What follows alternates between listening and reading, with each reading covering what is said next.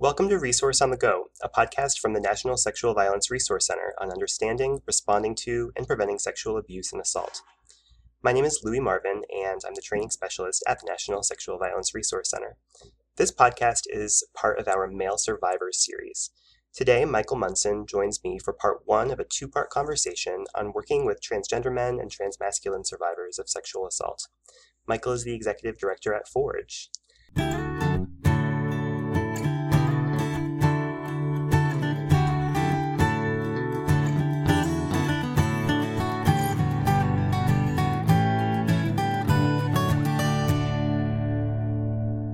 Michael, thanks for being on the podcast. Tell us a little bit about Forge and your work. Hey, thanks for having me as part of this series. We've been talking about this for a long time, so it's kind of fun to actually be with you in this virtual space and recording. So Forge is an old organization, at least I feel like we're an old organization, 27 years old. We are a national trans anti-violence nonprofit. So those things all go together, the trans part, the anti-violence part. And let me just give you like a little snippet of kind of where we came from and where we are right now, because I think it shapes a little bit about our work and how we work with folks now. So we were founded 27 years ago, which is it's not pre-internet, but it was like when people didn't have ready access to the internet. So we started out in that really grassroots sort of way, like many organizations do. And we were filling a need of like whatever and however people needed services and support. So it wasn't necessarily about sexual assault. It was about what kinds of resources do people need and how do we find those resources if they don't exist, and how do we connect people to those resources. And at the beginning, we were very focused on trans men. Language is different then, and we'll talk a little bit about language, but that was our central focus. And then we've since expanded from that. In 2003, we started noticing that the people that were coming to our support-based groups, we saw that at least like 50% of them were referencing sexual violence. So casually referencing, not, talking in depth. And it was like, wow, if at least half of these people are referencing sexual violence, this has got to be something, there's got to be something going on here. And so we were able to start doing some research around sexual violence within the trans community, and our research validated that in terms of the higher rates of sexual violence within trans communities. So within transmasculine communities and trans feminine communities and non-binary communities. Again, that in 2003 wasn't the language that we used, but that's how we can recast it today. So that was in 2003. And since then, our work has really evolved to center on that connection between trans folks and anti-violence. And because of our funding through OVW, Office on Violence Against Women, we've predominantly focused on sexual assault, intimate partner violence, stalking, and then also hate-motivated crimes and how they interact with those other forms of crimes. So just to give you a picture, about 25% of our work is with trans and non-binary survivors and loved ones. And again, that's national, so that means translating those things into virtual spaces. And then 75% of the work, so the majority of our work is doing training and technical assistance with victim service providers, with advocates, with all of those allied professionals. And that TA is traditional TA that is one-on-one support, webinars, conferences prior to COVID, webinar that we archive, that we've created ourselves, webinars for other people, publications, site visits, support, policies, procedures, all of those things that most TA providers do. So that was a really long answer of who we are, but that's kind of the trajectory and where we're landing right now. That's great, thanks. And yeah, I'm sure you could talk a lot more about all the things that you've seen and done along the way. I really appreciate that you highlighted both a grassroots and a national technical assistance perspective. I think that's really cool. And you have anticipated where we're going already in your commentary about how language has changed over the course of Forge's work. And so I just love to get right into that. We're diving into some topics related to trans men and trans masculine folks today. And it seems that before we get there, we should talk a little bit more about gender, just broadly. So spend some time talking about what to you is maleness and being a man, and what is masculinity. And I think this is going to be much harder than talking about sexual assault or sexual violence. So it's a very hard question. And it's a hard question that I think that I could give you a different answer to today versus yesterday versus tomorrow. And I certainly know that there is no one answer to this. So what I'm sharing is certainly my perspective of it and what we know other people think around, masculinity, maleness, because it's a hard question. It's a broad question. So I think like to start out this question, I think that most of us know what gender is, right? We at least know what it is to ourselves. But we can't always define what it is. I think most of us have an internal gender identity, and this is not about trans people or non-trans people. We all have that internal kind of compass of what our gender is, and we know it. But it's hard sometimes to figure out, well, what does it mean to be a man? What does it mean to be masculine? So I think that, when we look at things as a construct, like we could look at a lot of things as constructs, as social constructs, we might look at gender in terms of what did our parents or grandparents or guardians or aunts or uncles, or pick the non-gendered or gendered person in our life, teach us when we were growing up. What did we even hear maybe when we were still in the womb? What messages kind of came through like psychically, and not to be all woo woo, but there are some messages, I think, when a parent knows what gender they think their child is going to be. We can look at maleness, masculinity, and gender in terms of what toys are we given as kids? What kind of clothing are we given as kids? What messages get associated with those external objects from other people? And then how do we resonate with those objects that we're given? We don't always we don't have the agency over picking our toys sometimes as kids. We're given things. So how does that get reinforced? How does it feel dissonant to us in our gender? And then what was affirmed in our behavior, our actions, our choices? What was not affirmed, or what was even, punished or chastised or talked negatively about, again, about our behaviors, how we talked and walked and moved and what we played with. So I think all of those become kind of the core part of what makes up our early gender. And then when we start to have more awareness of being able to articulate it, I think I look at gender as relational. So we have a world that's really focused on the binary, that when we talk about masculinity, it's always in relation to femininity. And so there's not just gender as this big thing that is kind of free floating. It's polarized. And even if people end up kind of in the middle of that polarized, it's still usually seen as a spectrum. So a lot of trans communities are talking about gender not as a spectrum, but as a sphere, or as something that you can not be on one end or another end, but could be, not on an X and Y axis, or maybe it is on an X and Y axis, so that, there's many different places that people can land. So again, I think it's really hard for us to not talk about masculinity without somehow referencing femininity. And for a lot of people, there's a charge to masculinity or femininity. There's I like this, or I don't like this. I feel more like this, or I don't feel more like this. So, I think it's hard for people sometimes to look at their own gender without having those external references of what other people think of gender. So just a couple of quick reminders that like gender identity is what's on the inside, gender expression is what's on the outside. And so sometimes those things match for a lot of people. So non-trans people, cisgender people, those things usually match. And for trans folks, they oftentimes don't match. So what we were assigned at birth doesn't match our current gender identity, and how we express our gender might be different or the same as what our gender identity is. So those are just kind of like these things to try to keep in mind as we move forward in talking about, well, what does maleness and masculinity mean? So it's a really slippery question again. So it's a big question, slippery question. Yeah, yeah. I think slippery is a great word, and I think yeah, you started out by saying it's a hard question. You gave everyone a lot of great stuff to think about, and then and then ended by using that word slippery. And I think that's right. That's exactly right.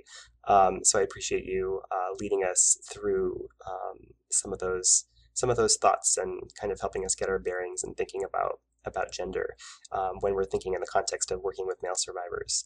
So so then, yeah, thinking about how we, this larger series of conversations is about working with male survivors. So put into context for us what it means to talk about working with trans survivors of sexual assault when we're talking about working with male survivors. So that's another good question, right? And another really broad question. And I think I want to acknowledge up front that this question, there are many different ways in how people view trans survivors within the constructs of working with male survivors, or the other way around. So working with male survivors and how trans people fall into that.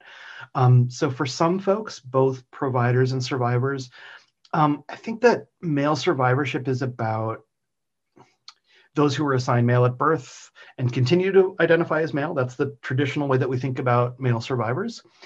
And more folks, both survivors and providers, are seeing that that's a limited way of looking at gender, and it excludes a lot of people that need services and support and healing. So that's kind of the short answer to that, is that, we can look at male survivors and we can look at an old model, or we can look at a more expansive model of who that includes.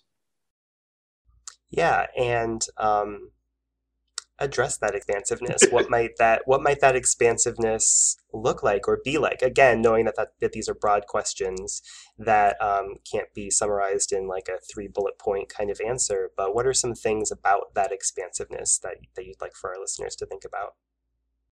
Yeah, so again, we could talk for hours, right, about what expansiveness is, what trans communities are, what all of these pieces are. So if we circle back to that initial question about maleness and masculinity, and we can talk about gender, and we can kind of get into this question about what is the expansiveness of communities. Once again, there's no monolithic trans community. I might have a very different view of what trans communities are versus you versus somebody else. And there's a lot of folks that want to limit who the trans community includes.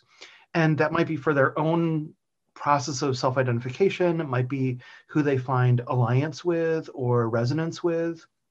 And at Forge, we have a really, really broad definition of who's kind of in the community and who's, well, we don't really have anybody who's not, but, in terms of like who's in. So we have a really expansive view. So let me share with you a couple of things that I often talk about when we train, which is like, well, who is in that expansive community?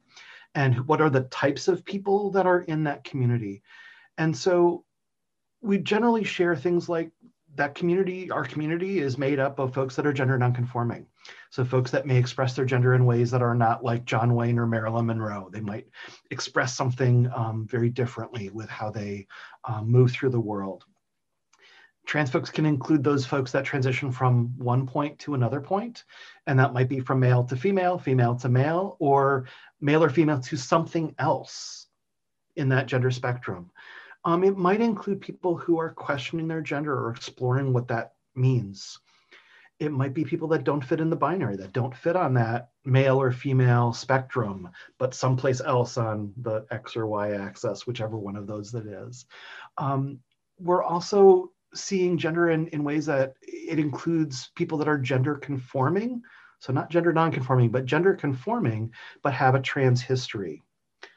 Includes folks that are multiply gendered. So that could be living parts of their life in one gender, parts of their life in another gender.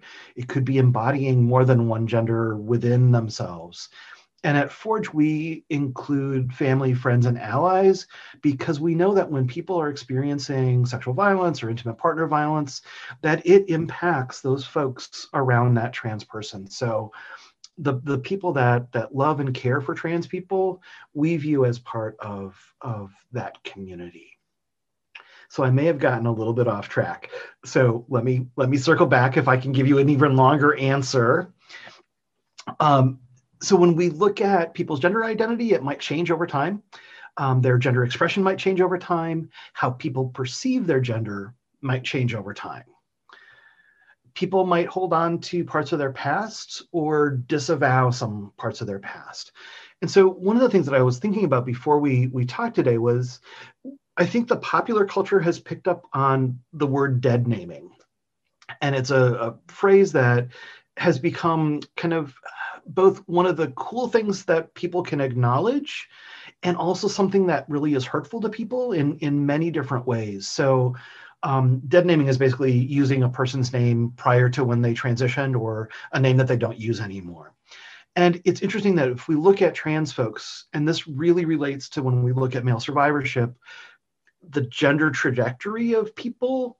So when we look at dead naming, some people really like claiming the gender that they were assigned at birth and acknowledging that part of their history, whereas other people view it as dead naming and they want to kind of remove that part of their life.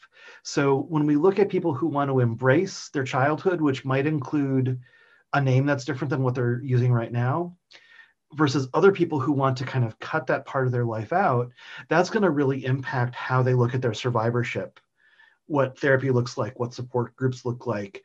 Because if people are kind of cutting off or including their childhood when abuse might have happened, it's going to change how they heal.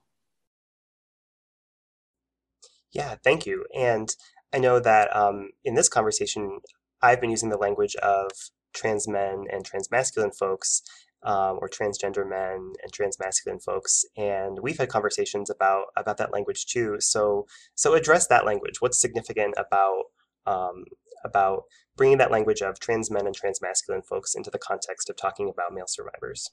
Yeah, great question. So again, this is another bit and piece that is complicated and it changes rapidly. So when we look at language, again, I mentioned that Forge is 27 years old. So we have heard and seen the evolution of language. So, in our notes, because we predominantly communicated by email, I noticed that you separated out trans and men. Well, it used to be trans men was one singular word rather than an adjective describing men. So that's one piece of how it's trained. It's changed over time. One of the things that I wanted to share, and this is a different format than when we do training and technical assistance. So I feel like it allows me to share maybe a little bit of personal story in here where I would normally not.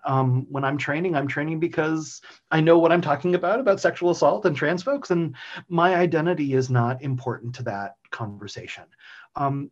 But for this question, I wanted to share that, I am a person of trans history. I am someone who was assigned female at birth. And when I came out almost 30 years ago, our language was really different. Right now I look like a big, burly, bearded guy that either gets perceived as a biker or a very femme kind of Nelly gay man. Depending on what situation I'm in, I get perceived as those things. But 30 years ago, we had language that was F to M. It was female to male. And now people, even within, my community, if I use that language, will get really aggressive and say, you can't use that language. That's an offensive language, even though I still resonate with that language because that was kind of my mother tongue. That was kind of what I was born into as a trans person. So my affirmed language is being impacted by other people who think that other language is right or more right. So, that's kind of a preface. It's a longer preface to what language do people use now? And some people will really resonate with the language of trans men, either put together as one word or separated as two words. Others will identify as trans masculine and not want to claim the word men or man, even if they're living in the world and others see them as a man, but that word may not feel comfortable or good to them. So just to give folks an idea of some of the other words that people might be using. So trans men, trans man are, common words right now. Trans masculine is common. We hear in some communities language of masculine of center. So again, that goes back to, are we talking about a spectrum or a sphere of gender? And as someone, if we look at a spectrum, are they kind of to the right of or to the left of that midpoint? A lot of non-binary folks are using AFAB or AMAB, so assigned female at birth, assigned male at birth. So they're not wanting to claim a man or a woman identity, but non-binary, and then it shows their gender vector. We can look at communities of color, communities of different places in geography, and we can hear words like stud or aggressive. And when we're talking about sexual assault, someone's identity as an aggressive becomes very dissonant for us because we think of that as a behavior rather than an identity. But within transmasculine communities, both stud and aggressive, within especially Black and Latinx communities, are identities of transmasculinity. We can also hear things like drag king, and again, that can be a really controversial subject, but that is an identity for some folks. We also hear things like new man, so NEW man, or man of trans history, or man of trans experience, or formerly trans. So like all of those things might be how somebody describes themselves, or just man with no preface of anything. And I also want to just kind of branch a little teeny bit into when we're talking about male survivors, we might be talking about folks who were assigned male at birth and live more femininely. So their sexual assault may have happened when they were living or perceived as men. So those folks may be in a different category of language.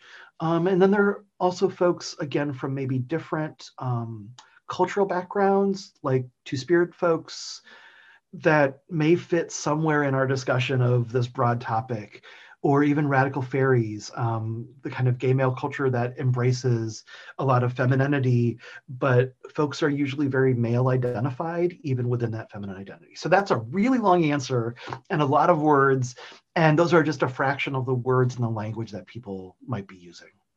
Yeah, yeah, thanks. And I think that maybe to put a, I don't know, to put a button on it if that's the right language, but to say that there are lots of words using language like male survivors is complicated.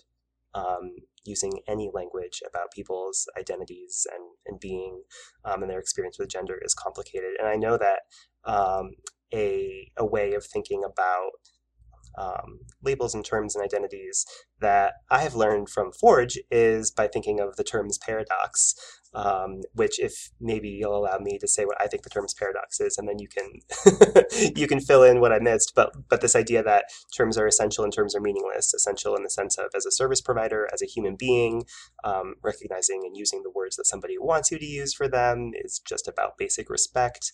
And terms are meaningless in the sense of those terms also don't tell you everything you need to know about a person. How did I do with that, That Michael? was fantastic. That was Thank fantastic. you. Perfect. Yeah, and it's a concept that we use a lot, and it's a perfect way of saying we need to respect folks, and those terms may not tell us what we need to know to help serve people or to be with them. Yeah, perfect. Good job. Well, thank you, and thank you for that knowledge even before the context of this podcast, right? Well, that's actually a really great um, transition into thinking about reactions to sexual violence. And we're going to do a part two to this conversation that's really more about services and advocacy. But before we do that, I just want to talk about reactions to sexual violence that may be especially relevant to trans men and transmasculine people. So, if, for example, a trans man who was always told growing up that he is a girl, incorrectly, and that that sexual assault is something that happens to girls and women. What issues around those messages and that socialization might come up for him? We hear so often from survivors, transmasculine survivors, trans men who really, really believe what you just said, that sexual assault is something that happens to girls and women, and if they are a real man, it won't happen to them. Or if they were a real man, it won't happen to them. And this is a huge barrier, and we'll talk more about it in part two of kind of how that has some serious service implications. Um, in thinking about this question, I mean, it's something that we encounter a lot. So we see sometimes that people transition to male in part because they believe that they'll be safer. So not solely because of that, but if they're kind of wavering between, am I a non-binary person, am I gender fluid, or do I want to transition to male, a lot of people that have that strong belief that sexual assault happens to girls and women really believe that they'll be safer as men. And that's a really dangerous place to be, I think, because it really, a lot of times it ends up not being true. We know that a lot of times people that experience sexual assault as children end up being sexually assaulted as adults, or having other forms of violence as adults, and that seems to be very true within trans communities as well as non-trans communities. So, the belief that it won't happen as an adult if they're living as male is, really a fallacy. And again, it kind of cuts off what did happen to them as children. I think that when we look at the folks that were sexually assaulted or abused as children, and the world saw them as female or as a girl, they oftentimes are struggling to find a path to healing. And the therapists and providers working with them may feel really challenged in how to work with them. And that kind of goes back to what we were talking about before about like the dead naming and who embraces their past versus pushes their past away.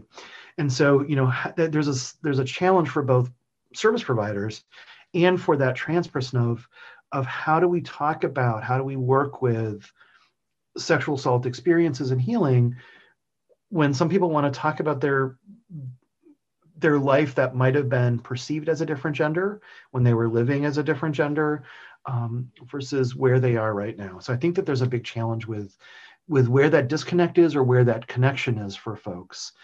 I also wanted to note that, again, I know we're talking about male survivors and what messages people get, but when we look at folks that were assigned male at birth and who are now living as female or as trans feminine or something along that spectrum, they receive the same messages, right? Because we're all receiving the same messages in our society. We're getting the message that it's girls and women who are abused or assaulted, and men who are the perpetrators. And if that's the message that trans women are getting as well, they may not be able to encompass what happened to them as a child as abuse because they might have been perceived as a boy or being interacted with as a boy. And so that might not have been perceived as sexual assault. And so they're bringing that into their adulthood, into their female adulthood. And how does that get healed or resolved? So when we look at kind of both ends of where people are coming from and going to in their gender, there's a lot of healing implications for what they were told, which is pretty much the dominant narrative, versus what and how they were living when abuse happened or assault happened, and what gender they're living in now, whether it's binary gender or non-binary gender. So, it's a complicated place, right, to be of where does healing happen? What messages are getting told? What do people take in terms of actions around it? And just one more comment, I think, about the trans women, which I know is seems like it veers off of trans men, but I think it's part of it. There are a lot of trans women who are assaulted as women in adulthood that believe it affirms their gender identity as women because they believe that sexual assault happens to women. So again, what's happening when that messaging goes out, and how do they heal from that if they believe in that gender binary? So again, that kind of shifts us away from trans men, but I think it's part of that in terms of how do people heal, what pieces of themselves do they need to bring forward, and masculinity for trans women might be a piece that needs to get brought forward in their healing, just like for trans men, their life when being perceived as a girl or a woman might need to come forward, even if they're living and being and affirmed as men now. Long answer. Yeah, so I think it even sounds to me like part of what you're saying is that um, the gender binary or the idea that what we're assigned as birth, the wrong idea that what we're assigned as birth is who we really are in some sort of essential way, um, is part of violence um, in its own right, and then is also wrapped up in sexual violence that have a lot of implications for healing.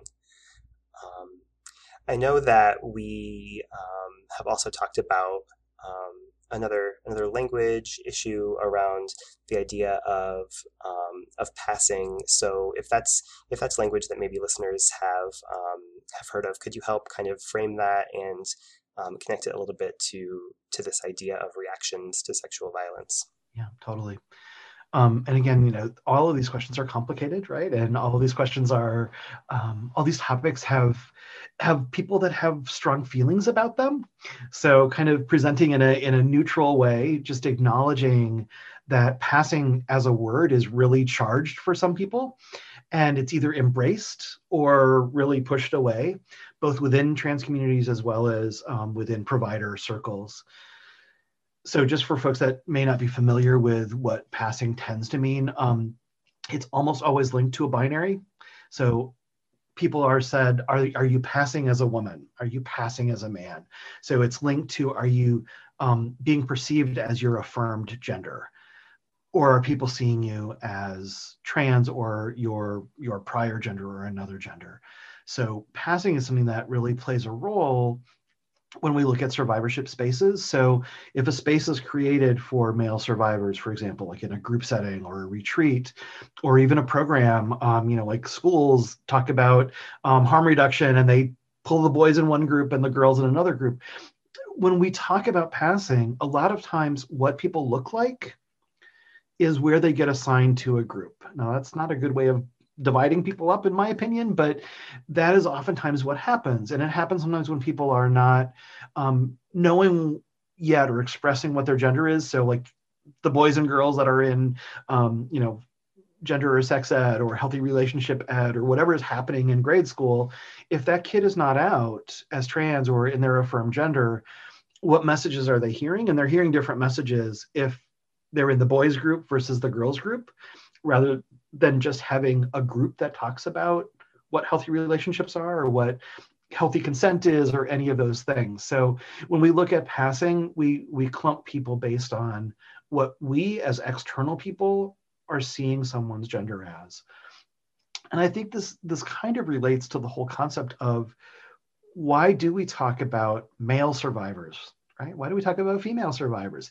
Actually, we don't really talk about female survivors. We tend to think about survivors as female, right? It's like it's an assumed thing, unless if we say male survivors.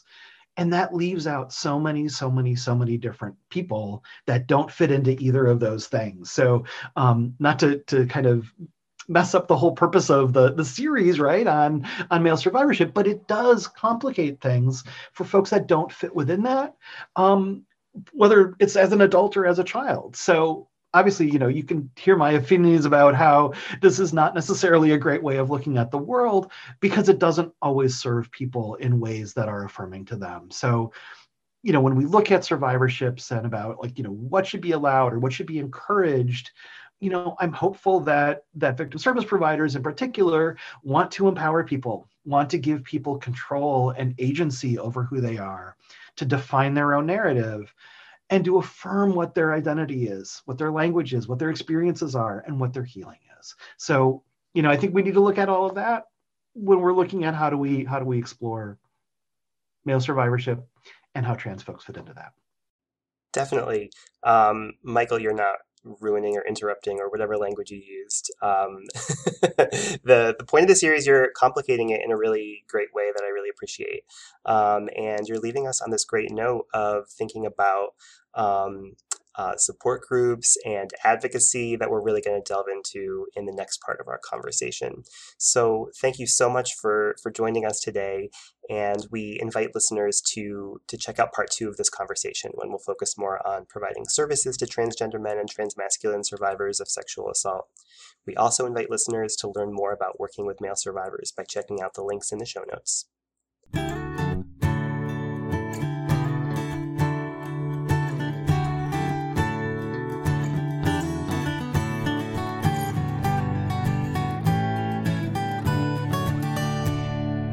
Thanks for listening to this episode of Resource on the Go. For more resources and information about understanding, responding to, and preventing sexual assault, visit our website at www.nsvrc.org. You can also get in touch with us by emailing resources@nsvrc.org.